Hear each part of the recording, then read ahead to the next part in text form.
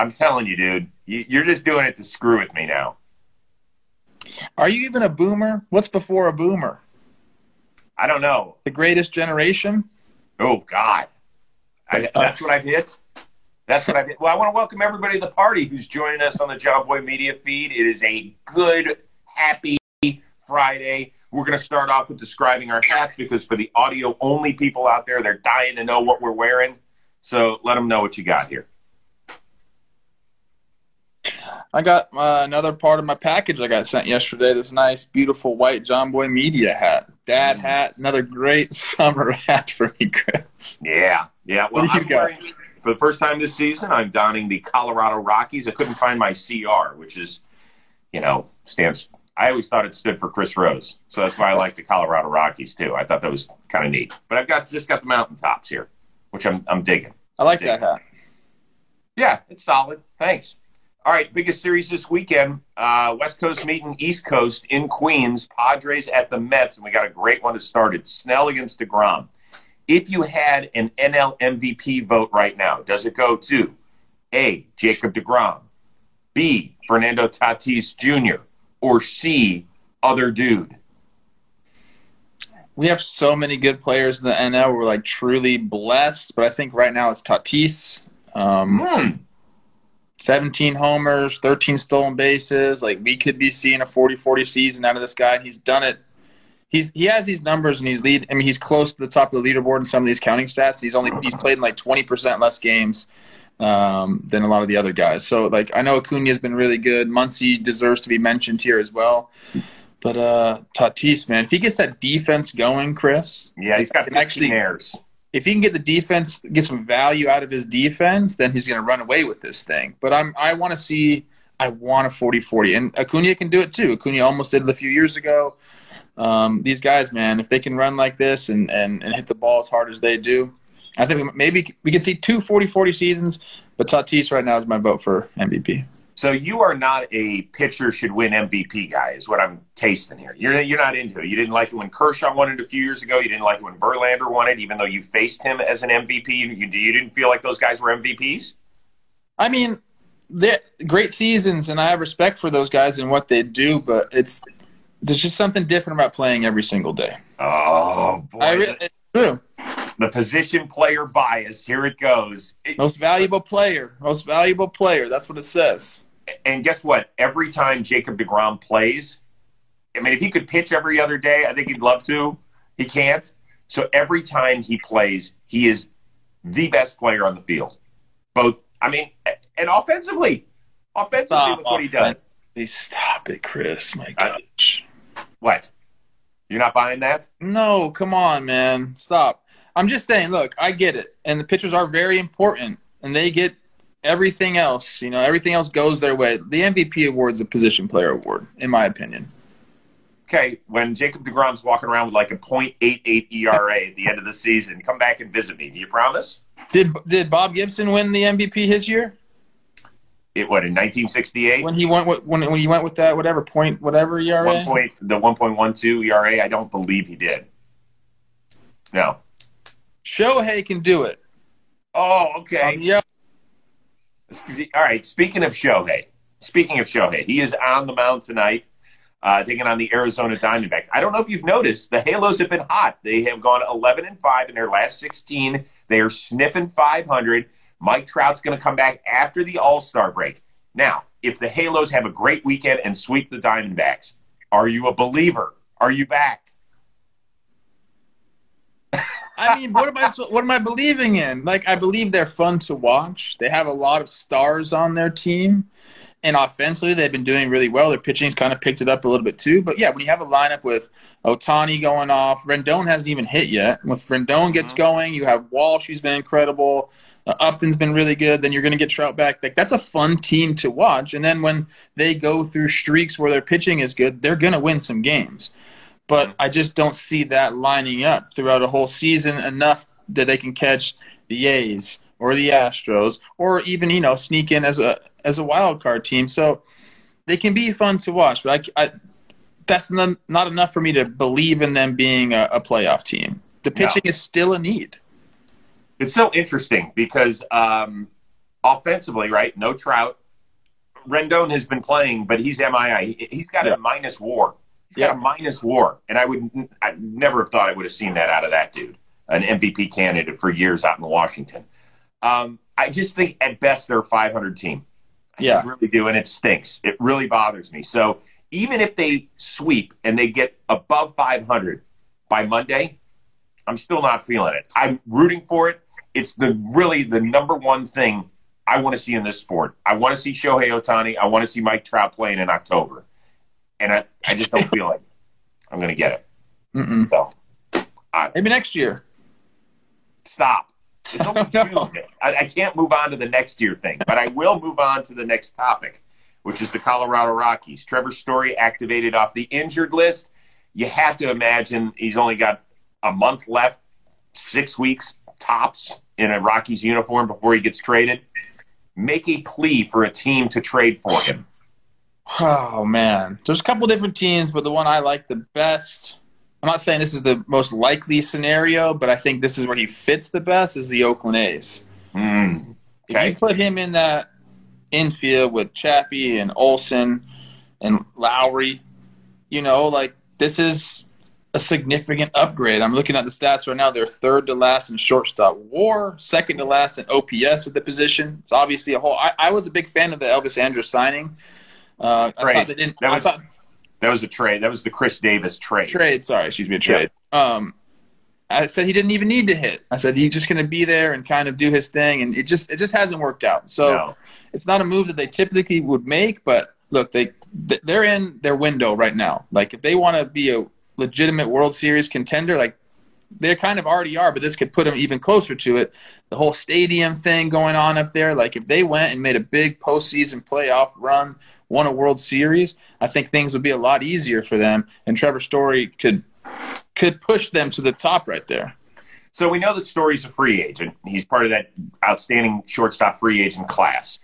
You can definitely bring him in as a rental. Oakland makes perfect sense. I am going to tell one team to swing for the fences. It won't happen because of the monetary issue. If you trade for him in late July, you're going to owe him still about $6 million. Ready? Tampa Bay Rays. I like that. Do it.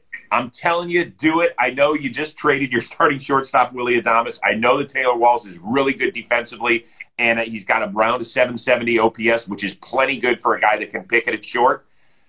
But this is something different here. We're talking about really one of the best players in the game when he is fully healthy on both sides of the baseball. The Rays were this close to winning it last year.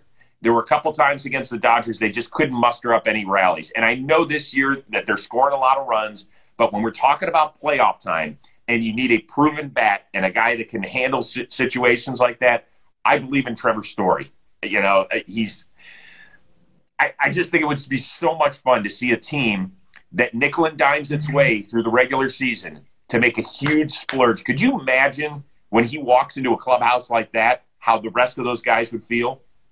It'd be incredible. I mean, I saw the Rays on here as well. I would love for him to go there, like even with Wander Franco, like move Wander over to second base for a little bit of time. Like have those two guys up there to solidify an offense that needs a little bit of help. And what's funny is you talked about monetary reasons. I think the Rays are more willing to spend than the freaking Yankees. The Yankees have a self-imposed cap that they won't go over. And another thing the Rays have that puts them seriously in the Trevor Story race as for a rental, a loaded farm system. A freaking loaded farm system. There's plenty of prospects to go around there. So I could see it happening. I would love for that to happen. And it'd be like a slap in the face to Yankee fans because the Yankees are supposed to be spending money. That's what they do. They're the biggest market in baseball. I know they have a high payroll, but you can't self-impose a cap and let the Tampa Bay Rays steal a guy that can make you World Series contenders. Yeah, by the way, it was very funny.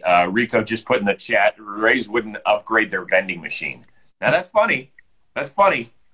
Just interested. By the way, if anybody can get to Charlie Blackman on Twitter, I want to get him on the Rose rotation soon. We're trying to set that up. So if you just want to shout out good things in Charlie's social media direction, just say, hey, we'd love to hear you on the Rose rotation. Let's do it. Let's all do it together. Bring him. Up next, give me one starting pitcher that will take the mound this weekend that's a little bit off the radar of everybody. that you should say, hey, if you're flipping around and you land on this guy, watch him for an inning or two? Who is it? I think there's a great pitching matchup of two guys of this, like what you're describing. They're a little off the radar. It's Luis Garcia, who I really like for the Astros, and Jose Barrios. They're facing this weekend against each other. Luis Garcia is definitely off everybody's radar unless you're in Houston. He's a young guy, 2.75 ERA this year. You know, kind of is a fastball slider guy, but he's been incredible to watch. He's one of the biggest reasons the Astros are doing what they're doing. He's been probably their best pitcher next to Greinke. And, you know, that's when a team like that can find, you know, starting pitcher like that of his caliber, just like in their farm system, and that's scary. So I think he's fun to watch, and that's a great game to watch because Barrios, believe it or not, might not be in a Twins uniform much longer. He could be on the move to a contender. So these are two fun guys to watch. Yeah, the Twins have about 10 guys out there that could get dealt. So Barrios is definitely one of them. For me, I know it sounds like a homer here, but Aaron Savali is the guy that gets no love whatsoever. And he's pitching this weekend against the Seattle Mariners. He leads the American League with 8 wins. But more importantly, he gives the Indians innings when they haven't been able to get that out of the back end of their rotation at all. 12 starts this year. He's gone at least 6 innings in 10 of them. And, you know, a mid-threes ERA. He doesn't wow you with amazing stuff. He'll sit about 93, which is plenty good enough for a starter in this league. But he moves, he locates. He's like the type of guy, if you have a kid that wants to learn how to pitch, not just throw hard, but how to pitch, watch him a little bit. He's kind of an interesting dude, and he's changed his arm slot, very Giolito-esque over the last couple seasons. All right, last one. This is a fun one. The Mookie Betts play in Pittsburgh yesterday was absolutely unreal. The whirling dervish, the one-hop throw to home to nail a runner, spectacular. But was he one-upped by that kid, the fan in Cincinnati who caught Joey Votto's home run, the left-handed snag, diving over 2 seats? Which play was better? I mean, don't make me disrespect this kid because it was a great catch, but Mookie's play was just incredible. Better than the kid? I mean, that's a great catch. I'll give it to him, but I just want to talk about Mookie. I feel like we haven't talked about Mookie all year. That's true. It's a strange thing. You know, he's a superstar out in L.A., but the Mookie catch, it's so hard. Coming in on a ball like that, you know, going away from your arm angle, shoestring catch and being able to plant, spin, and then fire a strike to home plate. Like, it's like when I watch skateboarding and they're like, oh, that trick it's so technical and I don't understand how hard it is, but like I'll trust them. Like, trust me, this was an incredibly technical play and very hard play to accomplish. So like when I watched it, I was floored. But Mookie makes it look so easy. And, you know, we don't talk about him and you think, oh, is he having a bad year? He's not. No. 2.2 WAR, 127 OPS plus. He just hasn't been Mookie, but give him time and it'll be there. It was a fantastic play. I don't know how many right fielders, to be honest with you, just catching the ball, standing still or coming in, and then throwing with their momentum would have one-hopped it with the accuracy that he did while spinning, which was sensational. However, I'm giving that kid a ton of credit in Cincinnati. I mean, diving play to his right, and the amazing thing was it looked like he went through the hands of some other guy right in front of him. So his vision was blocked to make that play and then to get the mom hug at the end, you know. Fine, his was better. I like the part where it's true though. He was blocked totally by that guy trying to catch it, who absolutely whiffed at that ball. Yeah, that's true. All right, what do you have going on this weekend? I know you're hitting the road, right? Yes, I'm going right now. We're going to go record our series recap for Talking Baseball, and then I am headed tomorrow to Minnesota doing a charity softball thing with Maurer and a bunch of old Twins players. It's going to be a lot of fun. So I'll be doing our stuff on the road, man. Be a little bit different. This background will be different. Well, wait a second. I thought you weren't joining us on Monday. Monday, yeah, I think I can. I don't know. I have to see my schedule, Chris. Did you not want me? No, it's not. I don't. Come on, stop. What do you mean I don't want you? It's I already called a fill-in. I thought you were traveling. You said I was out because you're not doing the Talking Baseball. I'm filling in for you on Talking Baseball on Monday. Yeah. I mean, yeah, I have to see my schedule. I'm not sure exactly what it is. I could be completely just off base here, but yes, that's fine. I won't be here Monday or Tuesday probably. Well, all right, now hold on here. now I feel bad. Now it seems like I'm kicking you off the show. I do not want to do that. No, I thing going. I have golf on Monday with all the boys, but I think no. You're out. I'm out. You're out. Go take a boys' day. You let me know when you want to come back. Are you off Tuesday too? I need to know your schedule here. I got to call big. Tuesday's the actual charity event, so that'll be a day where I'm pretty much busy all day. I think I've got a really good fill in for you on Tuesday. Yeah. Monday and how about this? Monday and Tuesday, I'm not going to be there. Okay. It'll still be worth watching because you got to find out who's going to join us and who I'll have trouble letting into the Instagram live. I love that. Wednesday I'll be there, but probably very hungover. I'm going to say right now. Hungover ploof is the best kind of ploof there is. Kind of is. All right, listen, travel safely. Tell Maurer and the boys I say hello.